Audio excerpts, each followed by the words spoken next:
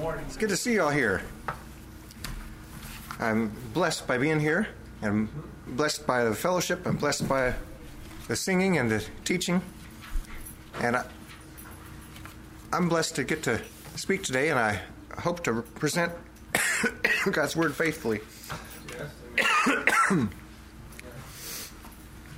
The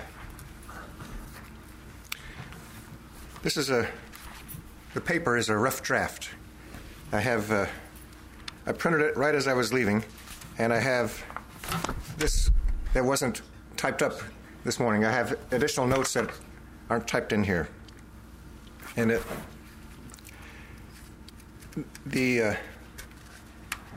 it's intended to be a group discussion, and in 1 Corinthians, it talks about the prophets. Well, the prophets that were in the New Testament, that they're the foundation of the church, that office doesn't exist anymore. But there's the gift of prophecy that the Holy Spirit gives, and that is speaking God's Word faithfully and proclaiming the truth, not telling the future.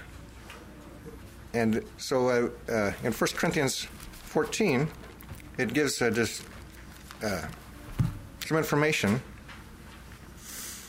about the church working together. And in 1 Corinthians 14, it talks about the gifts of the Spirit that were in the early church. And it talked about the gifts of tongues and prophecy. I was starting in 1 Corinthians 14:22.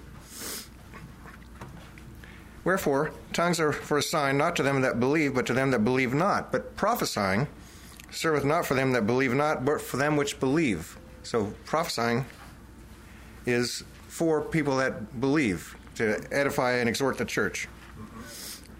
Verse 23, if therefore the whole church be come together into one place, and all speak with tongues, and there come in those that are unlearned or unbelievers, will they not say that you are mad?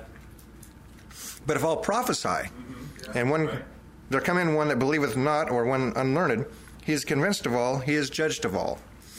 And thus are the secrets of his heart made manifest, and so falling down on his face he will worship God, and report that God is in you of a truth. Verse 26, how is it, the brethren, when ye come together, every one of you hath a psalm, hath a doctrine, hath a tongue, hath a revelation, hath an interpretation, let all things be done unto edifying. If any man speak in an unknown tongue, let it be by two or at the most three, and that by course, and let one interpret. But if there be no interpreter, let him keep silence in the church, and let him speak to himself and to God. Let the prophets speak two or three, and let the other judge. If anything be revealed to another that sitteth by, let the first hold his peace. For ye may all prophesy one by one, that all may learn, and all may be comforted. And the spirits of the prophets are subject to the prophets. For God is not the author of confusion, but of peace, as in all the churches of the saints. I want to point out in verse 27, if we had someone in our fellowship, a believer from another country, come in and start speaking Russian, it wouldn't be profitable to us unless there was someone who could speak Russian and translate for us. That would be a valid interpretation of this scripture. I'm not prepared to go into speaking on things I haven't studied about the gifts of tongues. But as pointed out, if people are in the assembly, we all speak English, some better than me, but we all have, that's the language we speak in. So if there was someone who was speaking a foreign language, we wouldn't understand unless there was an interpreter. I would say that's a valid interpretation of this scripture. But I want to point out that the prophecy is the gift of exhortation, edifying the church. People who, now in the early church, there was an office of the prophet. And in Ephesians chapter 3, verse 20, it talks about the apostles and prophets. It says they were the foundation of the church.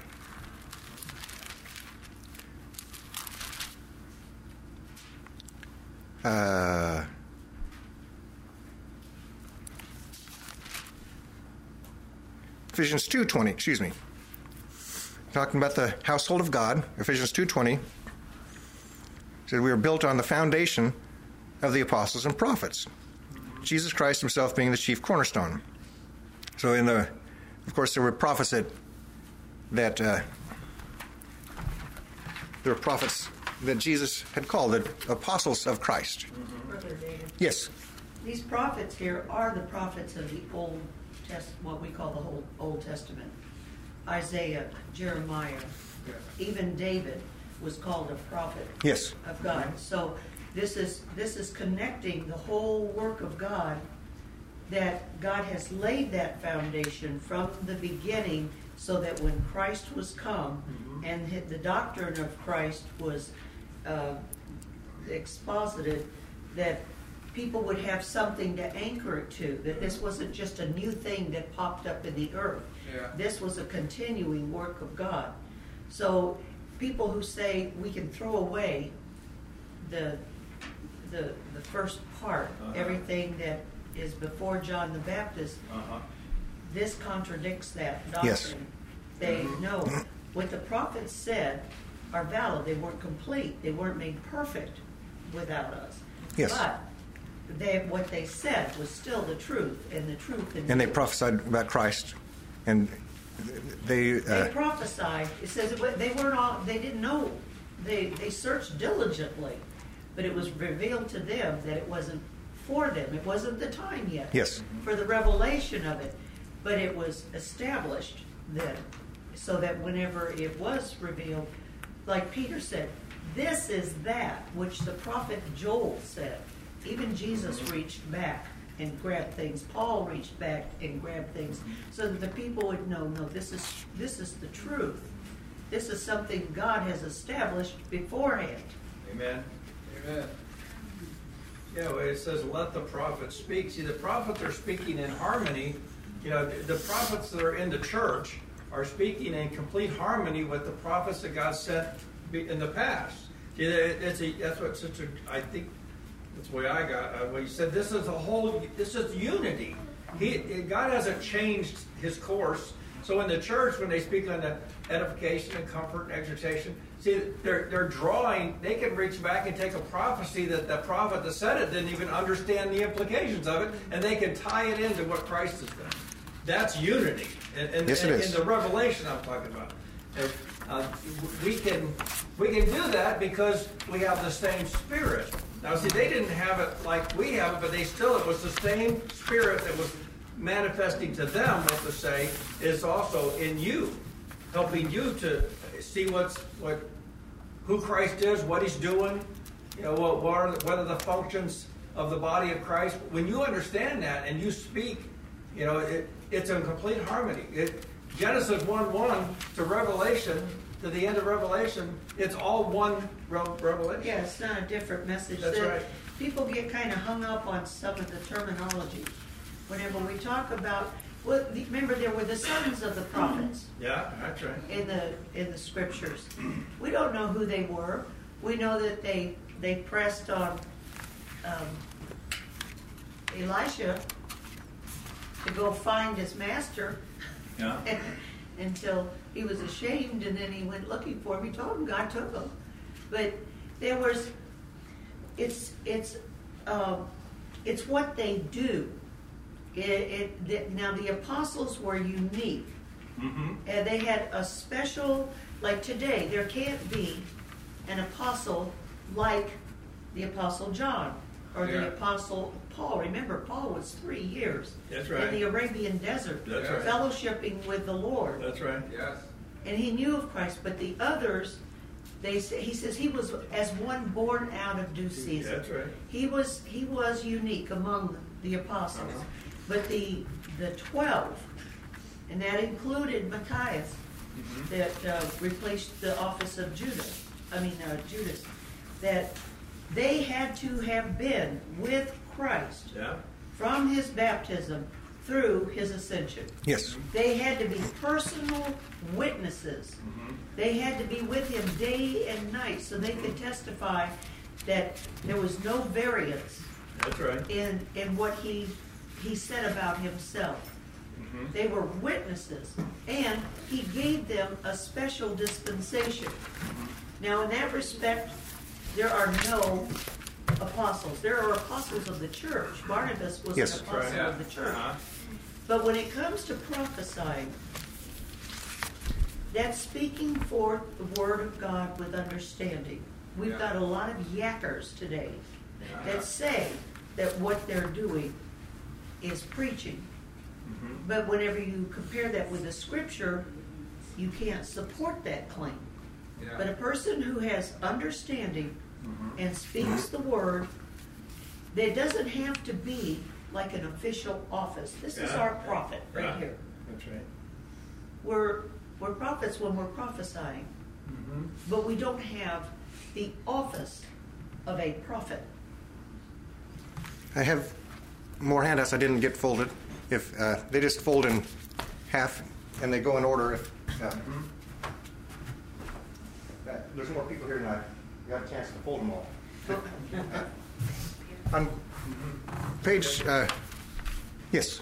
And this thing about the apostles of the Lamb in Revelation 21:14. I don't know if you have this in your lesson, but it says that the wall of the city had 12 foundations. This is very critical because it's highlighting the ministry of these 12 men, right? Yes. Had 12 foundations, and in them the names of the 12 apostles of the Lamb.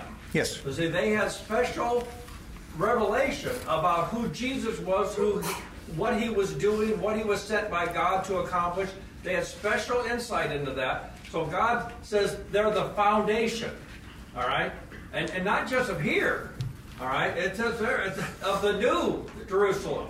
The foundation, their ministry is going to carry on because what they said is true, right? It's Yes. the truth, and the truth can't change. So in the ages to come, we're still going to be believing the same truth that the apostles taught. Yes. So this is a critical, like Sister you said, and you're saying, is that the church can send out apostles or a messenger, someone who carries a message, but it's not the same. Yes. They don't have the same anointing as the apostles of the Lamb. Yes. There's in the handout, if you have one, on the bottom of page 4, the page 1, 2, 2 and 3, and most of 4 we talked about on Thursday evening. But on at the bottom of page 4, I say, I assert the office of apostle is not still valid today. And when the 12 apostles died out, that also died out. There was, of course, Paul was a special case. He was called by God directly when he was on the road to Damascus. Now we have, on page 5, I put down the apostles of Christ. And there's information here about well, the apostles were special men chosen by Jesus. They were with him from the beginning to be chosen to be witnesses. And they're called the apostles of the Lamb in Revelation 21:4. And in 1 Thessalonians 2:6, they're called the apostles of Christ. So that's the terminology I'm using in here. The apostles of Christ or the apostles of the Lamb. These were we're speaking of the 12. Now, of course, there's a special, Judas Iscariot was one of the 12, and Jesus had chosen him, and he betrayed Jesus, and he went out and hanged himself. And so in Acts chapter 1, you see when they were, Peter interpreting correctly a prophecy in the Psalms, realized, well, we got to have another apostle. This is in Acts chapter 1, and then they ended up had 2 to choose from, and they cast lots and got Matthias to be a replacement for Judas Iscariot. And the qualifications are in Acts 1, 21 and 22, speaking of how they knew which person would be qualified to be apostle. Acts 1:21, wherefore these men which have companied with us all the time that the Lord Jesus went in and out among us, beginning from the baptism of John until that same day he was taken up from us, must one be ordained to be a witness with us of his resurrection. So the purpose was to be a witness of his resurrection. They had to see him all the way from the time that he was baptized, all through his ministry, his death, burial, and resurrection. Sister June? Yeah. Also, whenever it says they cast lots, that is highlighting the fact that this ultimately, they were led by God himself for the selection. There's nothing about the 12 that God left to the whim of mankind. Right. That he set the standard, but they found 2 that would qualify. And they didn't just draw straws. Whenever it says they cast lots, it goes back to the scripture. The lot is cast, but the whole disposing thereof is the Lord's.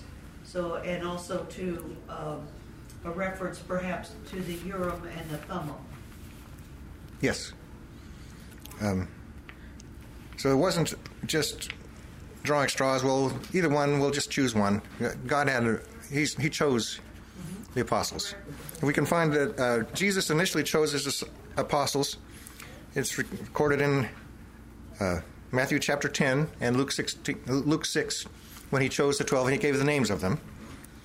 And then in Acts 1, verse 2, he gave them special commandments. These are not commandments he gave to other ordinary people. Acts 1:2, speaking of Jesus, until the day in which he was taken up. After that, he, through the Holy Ghost, had given commandments unto the apostles whom he had chosen. So we don't know everything he talked about. It doesn't say. It does say he told them to wait in Jerusalem until the promise of the Holy Spirit came, but we don't know what other commandments he gave. It's not recorded. Now, we do know that when he sent them out in Acts chapter 9, 1 and 2, they went out by twos preaching. Now, this is special gifts that he gave to them, abilities, the ability to heal people. Of course, they went preaching, casting out demons. Acts 9, 1 and 2, speaking of Jesus. Then he called his 12 disciples together and gave them power and authority over all devils and to cure diseases. And he sent them to preach the kingdom of God and to heal the sick. And so those are special abilities he gave to them.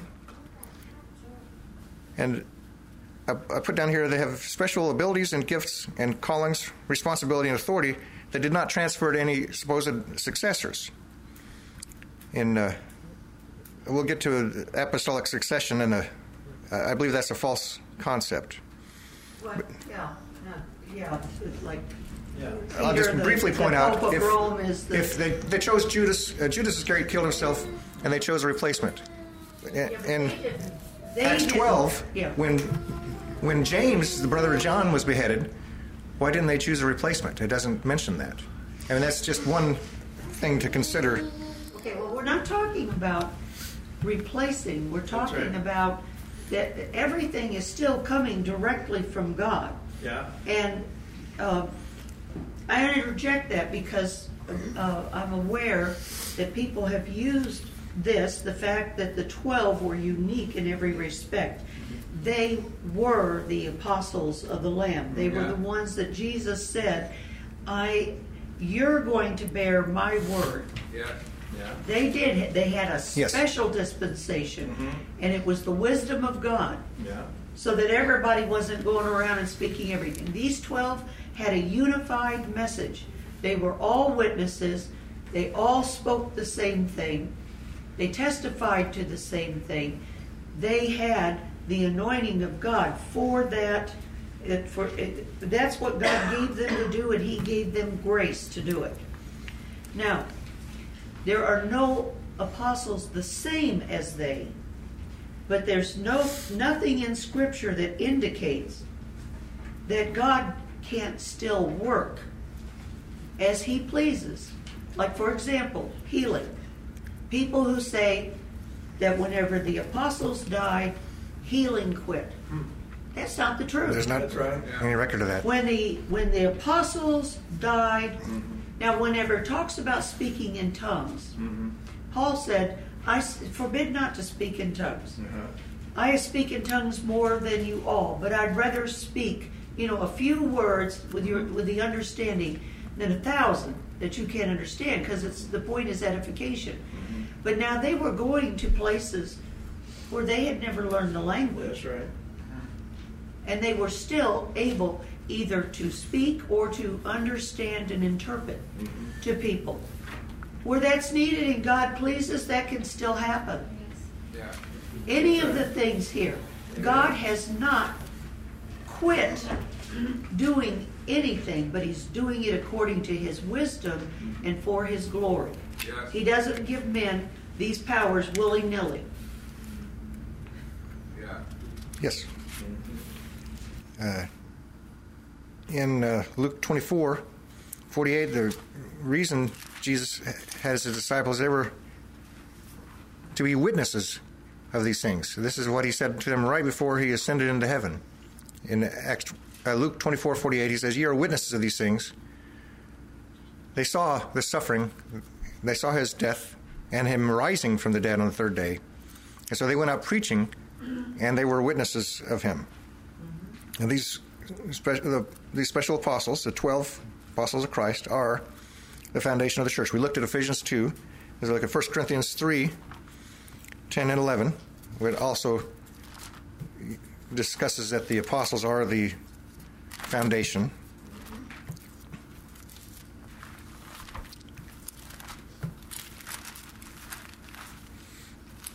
We don't lay another foundation again. Paul is saying, 1 Corinthians 3:10, according to the grace of God which is given unto me as a wise master builder, I have laid the foundation, and another buildeth thereon. Well, Paul was an apostle. In fact, he was apostle to the Gentiles. He said, he laid the foundation, another buildeth thereon, but let every man take heed how he buildeth thereon. He says, no, he's not saying we're building another foundation. We're building on the foundation which is already laid. And when we say the apostles and prophets are the foundation, which is what it says in Ephesians 2, in reality, the church is built on Christ. He is the rock on which the church is built. And it points that out here in 1 Corinthians 3:11. For other foundation can no man lay than that is laid, which is Jesus Christ.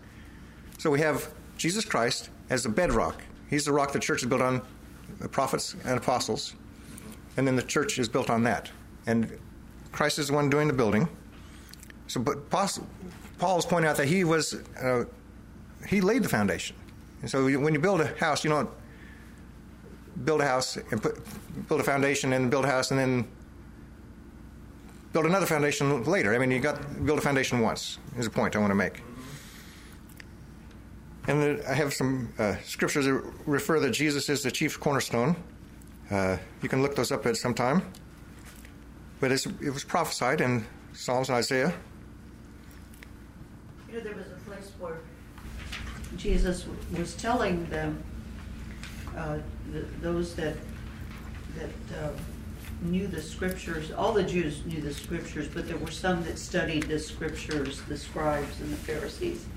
He said, search the scriptures, for in them you think you have life, but they are they which testify of me. Mm-hmm.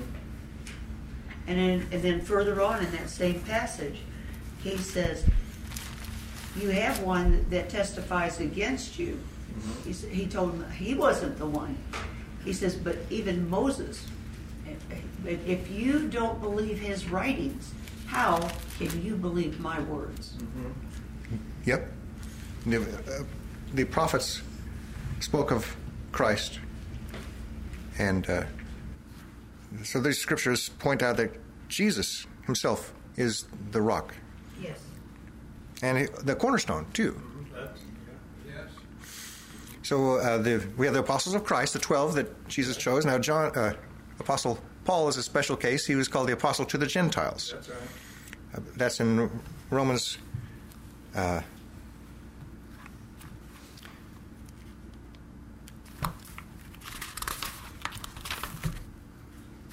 David, I like your comment about once you build a foundation, then you don't have to have another one, right? Right. It's already laid. The foundation's already done. And then what do you do? Well, you start building on it, right? And that's what God did. He laid the foundation. Mm-hmm. He sent Christ, took away sin. But during that time, that 3-year period that he ministered, he laid a foundation in these men. He laid a foundation. And I see their testimony and their witness as they went out preaching the gospel, they were building on this foundation. Okay, this foundation, it has a structure that's built on top of it. And so if we teach something that is not in line or in agreement with what the apostles said, you're building on another foundation. They gave us the premise. They gave us the doctrine. It's called the apostles' doctrine. And anything that's taught has got to be in agreement with what they taught. Otherwise, it's not from God. It's just the way it is. And the person say, well, but this is what I believe. Well, that's fine. You can believe it. But it doesn't make it real. Doesn't make it right. Doesn't make it from God. It's every single thing that God's teaching or is revealing to the prophets in the church today, those that speak unto edification, comfort, and exhortation, is in agreement with these apostles. That's the whole reason why he laid it. Otherwise, because we have an enemy that's walking around, and he's seeking to devour. Through what? Through manipulation of this doctrine. Right. If he can get this doctrine skewed off in a different direction, you will be moved off the foundation. And, of course, anything that's not built on the foundation, when Jesus comes back, it's just going to cease to exist, right? Because it's not built on this foundation. That's why it's so critical. It's so critical that we stay with all of our doctrine, all of our teaching has to stay in alignment with what these apostles taught. Right. Amen. Exactly. I want to look at Jude 1, 17. Mm-hmm. And he says, Beloved, remember ye the words which were spoken before of the apostles of our Lord Jesus Christ. So that'd be another title. The apostles of Christ, the apostles of the Lamb, the apostles of our Lord Jesus Christ. These are the men we're speaking about who built the foundation. The 12 and Paul. And I want to point out in Luke chapter 6, 13, when Jesus called his disciples, he says he called unto him his disciples, and of them he chose 12, whom he also named apostles. So I want to point out they were called by Jesus, chosen by Jesus, and named apostles by Jesus. It's not something they took to themselves. They didn't name themselves apostles or choose themselves.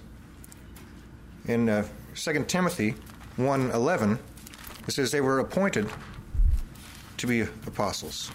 This is 2 Timothy 1:11. This is Paul speaking. You follow all the way down in 2 Timothy 1:1. It says Paul, an apostle of Jesus Christ. So he's identifying himself as who he is. And then in verse 11 he says, I am appointed a preacher, an apostle, and a teacher of the Gentiles. So he was an apostle to the Gentiles. Appointed. That's right. And God is the one who appointed him.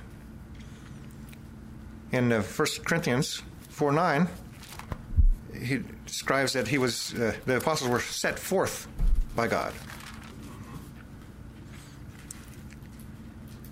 And it's in the middle of another topic. I just want to point out, he said, I think that God hath set forth us the apostles last, as it were appointed to death. By the way, with the exception of John, all the apostles died horrible, gruesome deaths. They were appointed to death. But I want to point out that God set forth the apostles. So it was not something they chose themselves. Mm-hmm. In 1 Corinthians 1:1, it says they were called through the will of God. Mm-hmm. And so Paul identifies himself. 1 Corinthians 1:1, Paul, called to be an apostle of Jesus Christ through the will of God. Mm-hmm. So these are all things that did not, it's not something he decided, well, I'm going to be an apostle now. Yeah. And in 1 Corinthians 12:28, it describes these apostles. They were set in the church by God. Mm-hmm. Of course, it mentions the gifts of God here. 1 Corinthians 12:28, God hath set some in the church. First, apostles. Secondarily, prophets. Thirdly, teachers. And it goes through the list of gifts. Verse 29, are all apostles or all prophets? Obviously, no. We have those who were given to be apostles. Ephesians 4:11 talks about God giving people to be apostles. And it's related to Jesus descending and ascending.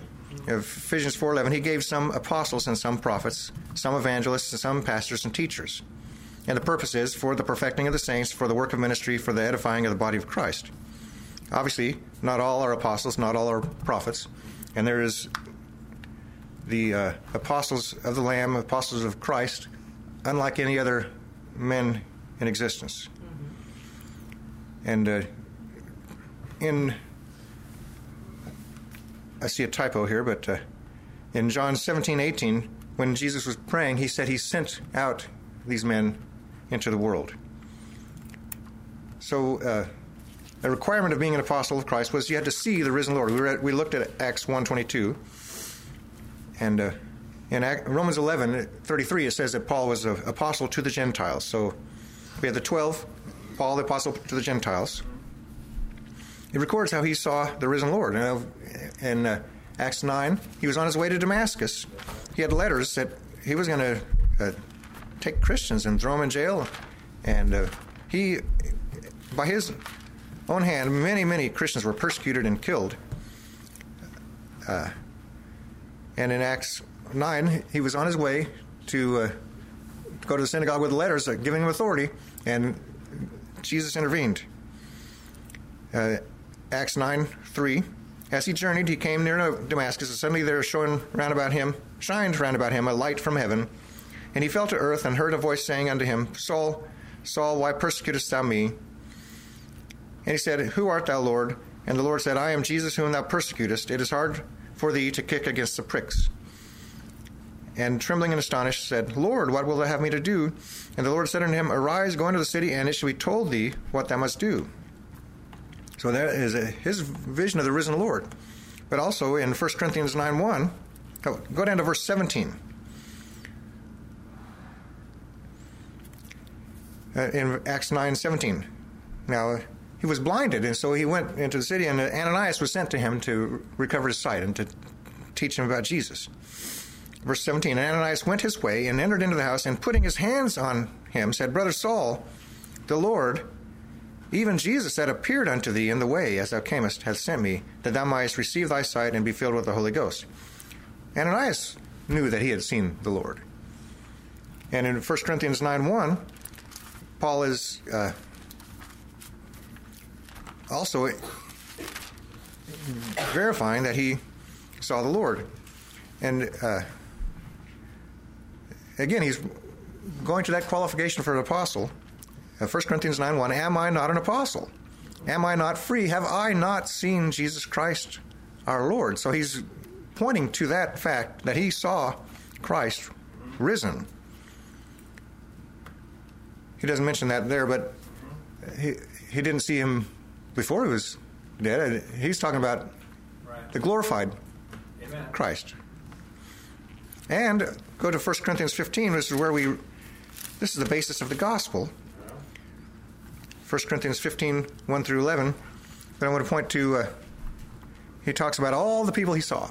Jesus was crucified, buried in the tomb for 3 days, raised from the dead. Verse 5, he was seen of Cephas, then of the 12. After that, he was seen of above 500 brethren at once, of whom the greater part remain unto this present, but some are fallen asleep. After that, he was seen of James, then of all the apostles. And verse 8, and last of all, he was seen of me also, as of one born out of due time. So he points his apostleship as that he had seen Christ. And Luke writes that these apostles were, he interviewed eyewitnesses. That's Luke 1:2. And Apostle John, of course, he had touched, seen, handled. He had heard the word of life, looked upon the word of life. That's so you can't emphasize this too much, that they had seen Christ. Amen. The next point I would like to make is that the apostles were used by God to establish the doctrinal foundation of the church. Amen. We looked at Ephesians 2:20. The foundation is only built once, does not need to be rebuilt again. The foundation is not still being built. The task of laying the foundation of the doctrine, we are to believe, was done by the apostles and prophets. This is known as the apostles' doctrine. In Acts 2:42, we find out that is what they continued in. They continued steadfastly in the apostles' doctrine, fellowship and breaking of bread and in prayers. In 2 Timothy 3:14, that also it describes what they were to continue in. And Paul was writing to his young Timothy, he's appointed to be a minister. He says, "But continue thou in the things which thou hast learned, and hast been assured of, knowing of whom thou hast learned them." Well, he learned them from Paul. Paul was an apostle. Mm-hmm. I don't know that he learned from the other apostles. He certainly probably came in contact with them. But he taught what was delivered unto him. At one point, I was the faith that was once delivered. In Jude, it talks about that. So the things he was to teach were what had already been delivered unto him. The things that he has received, and knowing that So if I know who wrote the New Testament, the apostles wrote the New Testament. That's right. I can trust them because they saw Christ. They were with him. They were appointed by Christ, chosen by Christ. That's the doctrine I can trust. 2 Peter chapter 3, it again talks about this. 2 Peter 3, 1 and 2. This second epistle, beloved, I now write to you, in both which I stir up your pure minds by way of remembrance, that you may be mindful of the words which were spoken before by the holy prophets, and of the commandments of us, the apostles of the Lord and Savior. I guess that'd be another title, the apostles of the Lord and Savior. I'm going to note my paper here. You know, Brother Dave, one of the complicating factors that we find today in our generation is that there's been a wave of translations that have watered down the testimony of the apostles. Now, how they've done it is they say, well, it's okay to reword it. We'll put it in our own language, put it in our own vernacular. We're just, there's even a street Bible where we just put it in the slang language of. But the problem is that it waters down this testimony of the apostles. It takes our doctrine and it brings it down to where it doesn't have the same effect. Now, I was reading something in the pulpit commentaries yesterday that they were talking about Hebrews 1:1, and they were glorying in the fact they understood the Greek, they understood the Hebrew. These scholars did, and the one scholar said that even in the English, it just doesn't bring the harmony of the language itself, the language it was spoken in. And he says, it's good. The version, the King James version he was talking about, is good. It shows you the truth that's there, but there's just something to do with language. So see, every language is not the same. Every interpretation, as you retranslate it, see, something is lost. It can be. Now, when you look at the version of Scripture, people say, well, I can, whatever version I want. Well, this is how I judge a version, by what it does. What has it done in the people? What your version, what has it worked in you? Has it worked in you carefulness to know what these apostles said, to know what they taught, to know what the apostles' doctrine is? Or is it more of a, has it created a casualness in you? I'm not the judge of that. We all have to be judges of our own self. What is it working in you? The translation that you've given yourself to.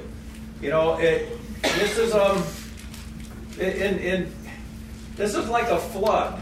Okay, I can see where the enemy's done this. This is like a flood of translations to where all of a sudden, what is the Word of God?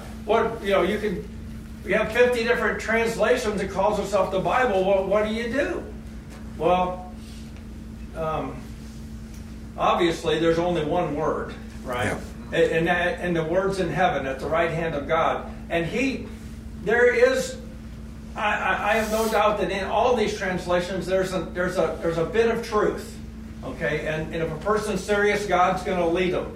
But this is also a dangerous thing when you start watering down what God's given us. Now, I'm sure every generation had their arguments for this, and I'm not creating a new one. I'm just saying, for each of us, we have to be very careful what we allow in and believe is truth. It needs to line up with what the apostles actually said. So, yes. Anyway, See, this is a point why we have prophets and apostles.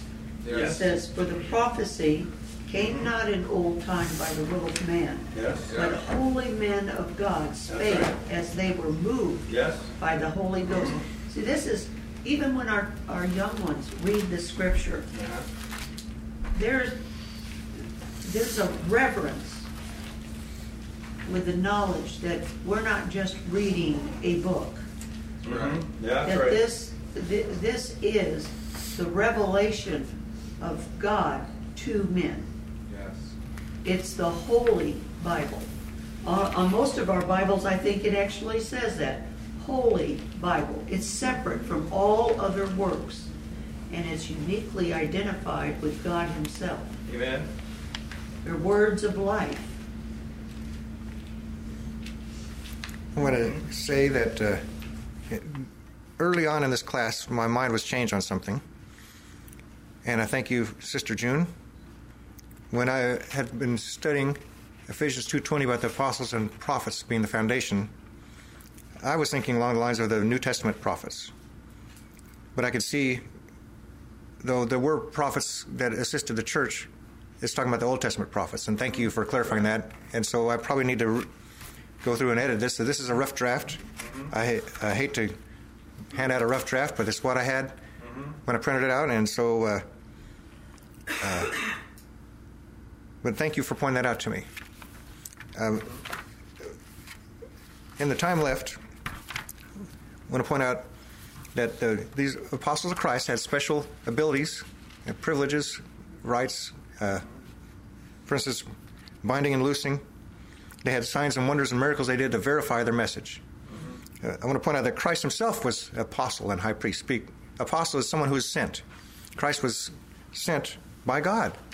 He was sent into the world to be the Savior of the world. And so He's the apostle and high priest of our profession, Christ Jesus. And there's numerous scriptures pointing to Him being sent, and Brother Given has covered those well in his study of John.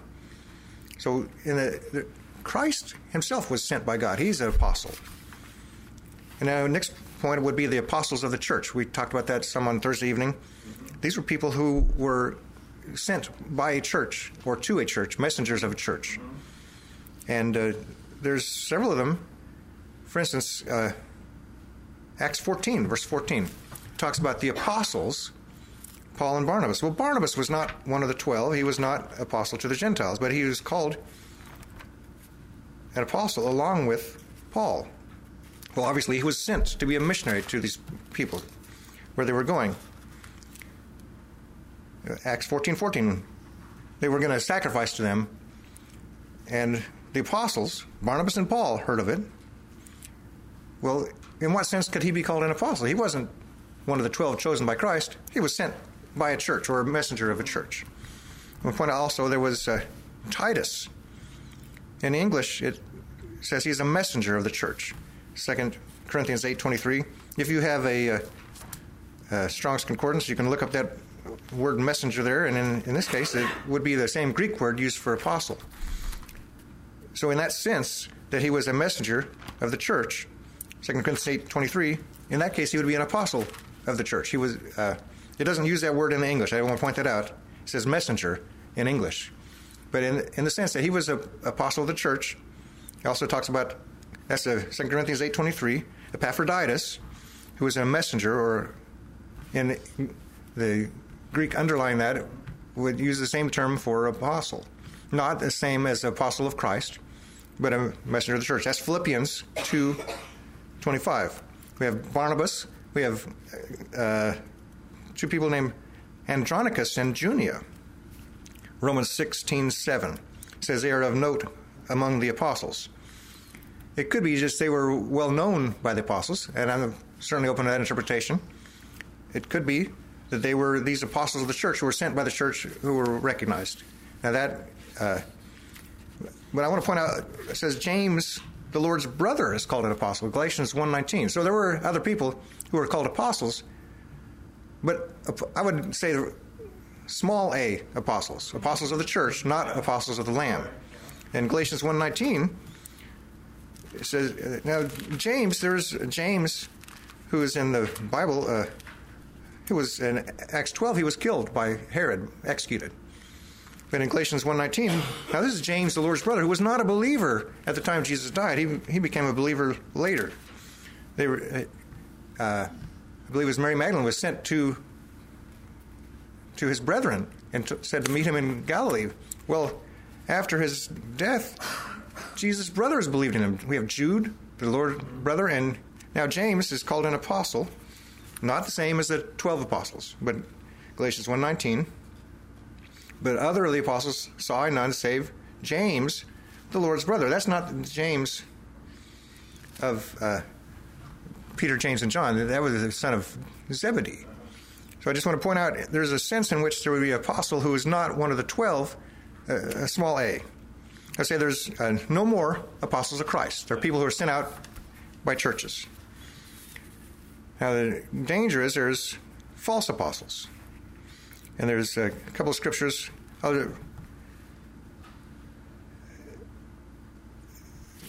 Many impostors in organized religion have arisen through the centuries, backing up their supposed claims of apostleship from the false concept of apostolic succession, taking unto themselves apostleship, claiming false visions of Christ, and backing up their supposed claims to be apostles with lying signs and wonders.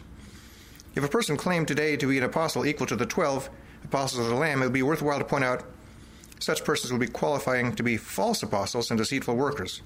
2 Corinthians 11:13.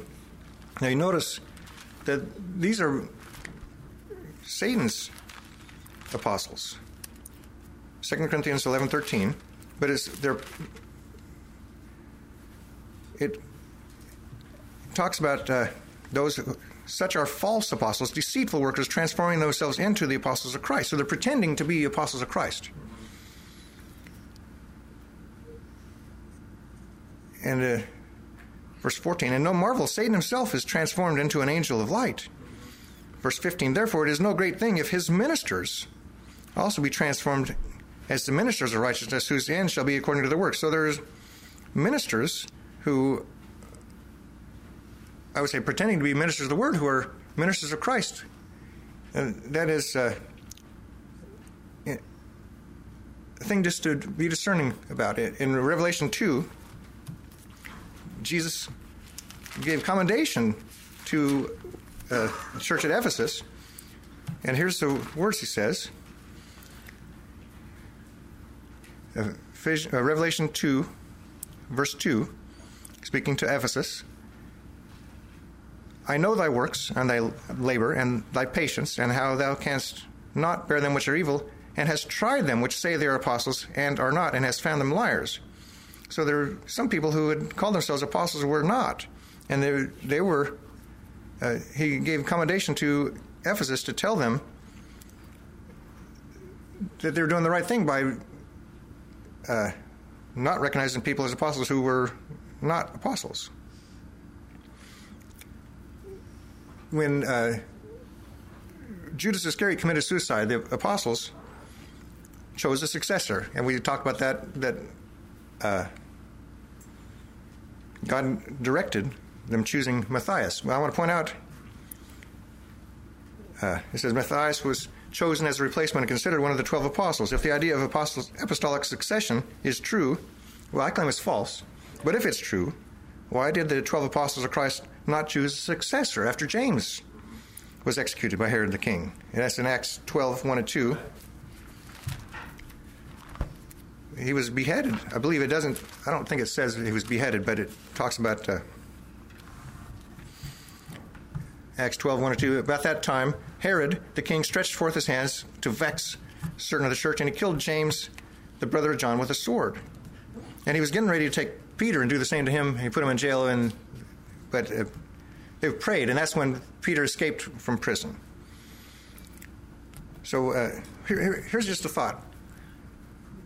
Paul told Timothy and Titus about the the role of elders and deacons, and there is instructions, qualifications for ordaining elders and deacons, and those are in 1 Timothy 3 and Titus chapter 1. So this would be, obviously, there's going to be people in the church who were elders and deacons, and there's instructions for that. But if there were to be a series of replacement apostles to replace those that died, where is the list of qualifications and instructions for them? I mean, it doesn't exist.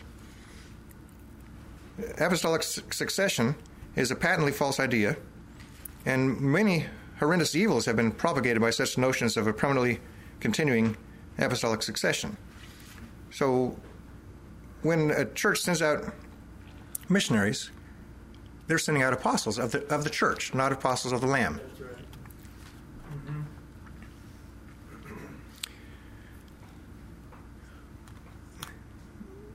When in times past,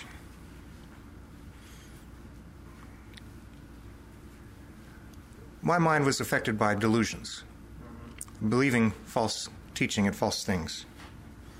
And I publicly want to renounce. There are a couple times that, at the time, well, in 1993, there was I went into a trance state at the hands of, I believe, a false teacher. And it was nothing good came of that. It was, and another time, more recently, and I had, at different times, probably back in the 1980s, I was at a church and I believed I had a word from the Lord. And I wrote it down and I read it to the church. And this is a word from the Lord. I'm glad God did not strike me dead right then. This is an area to tread in very lightly. Now, we want to fully acknowledge the work of the Holy Spirit. We want to use spiritual discernment. And I want to publicly renounce. I want to only teach God's word. Now, God gives people understanding and knowledge to be able to interpret that correctly, but that's the foundation of the apostles and prophets. And that's what we want to, as a prophet, not like one of the Old Testament prophets, or I have the Spirit of God to enable me to understand and to preach faithfully God's word. Amen. But there was, read Deuteronomy 18, it talks about if there was a false prophet, what should be done? That's right. Now we're under the new covenant. God takes vengeance. In the old covenant, false prophets were to be put to death. If they said something that did not come true, they were to be put to death.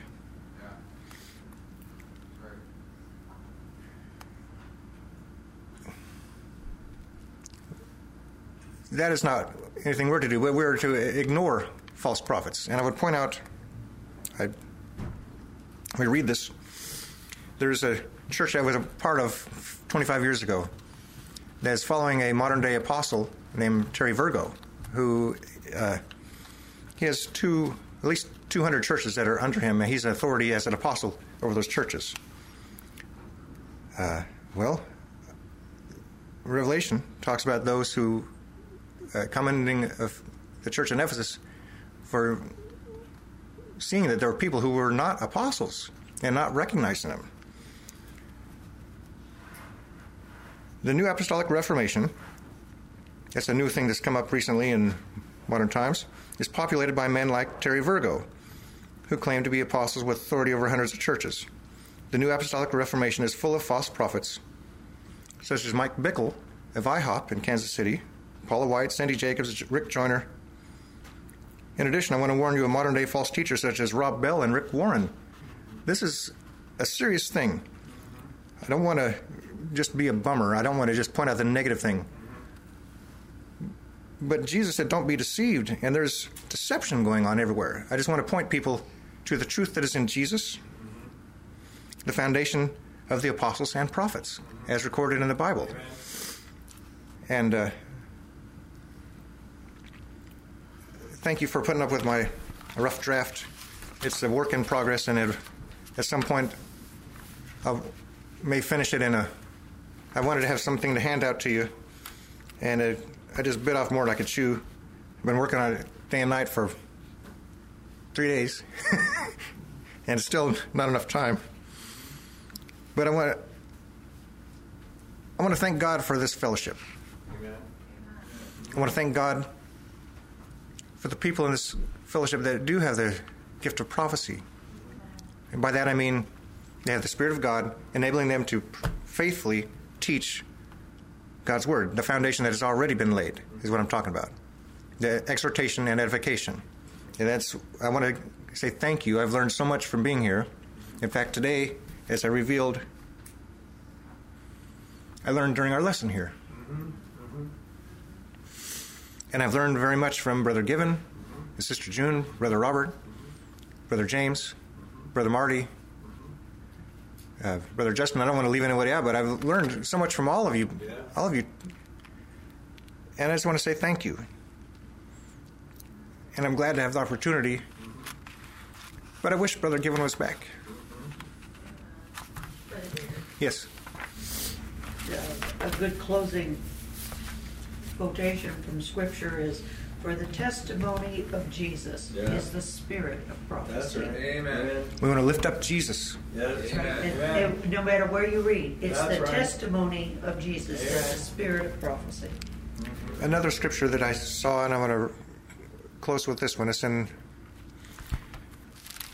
2 Peter. Speaking of prophecy. Now, suppose you personally were able to see Jesus. Peter describes that he did see Jesus. He describes the transfiguration in 2 Peter chapter 1. He describes the voice. He describes what he saw. But here's what he said. Verse 19. "But we have a more sure word of prophecy." Yeah. This is the word of prophecy. "Whereunto ye do well that you take heed as unto a light that shineth in a dark place, until the day dawn and the day star arise in your hearts." So we have that more sure word of prophecy, and I encourage you to stick close to it and study it and believe it. And thank you. Amen.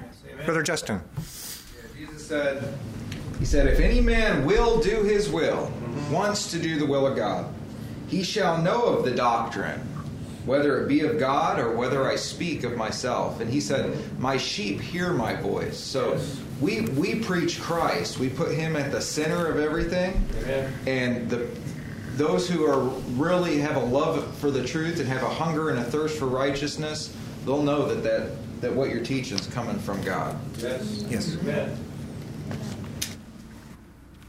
Well, thank you, brethren. Well, we're going to break for a short meal and fellowship, and I'll have a word of prayer. Dear Heavenly Father, I thank you for this fellowship. We want to lift up high the name of Christ. Lord, we want to proclaim the truth. And Lord, I thank you for the apostles and prophets that are the foundation of the church, and Jesus being our rock and cornerstone. Lord, I pray that we would be faithful witnesses of you, and I thank you for the blessings that we have in Christ. And I thank you for this meal, and I pray that it'll be a blessing to our bodies as we bless one another with our words. And we ask for a blessing on Brother Given, that you will bring him back, and in the meantime you're keeping his mind active as he's writing and studying. We thank you for all the blessings you give us. In the name of Jesus Christ, amen. Amen.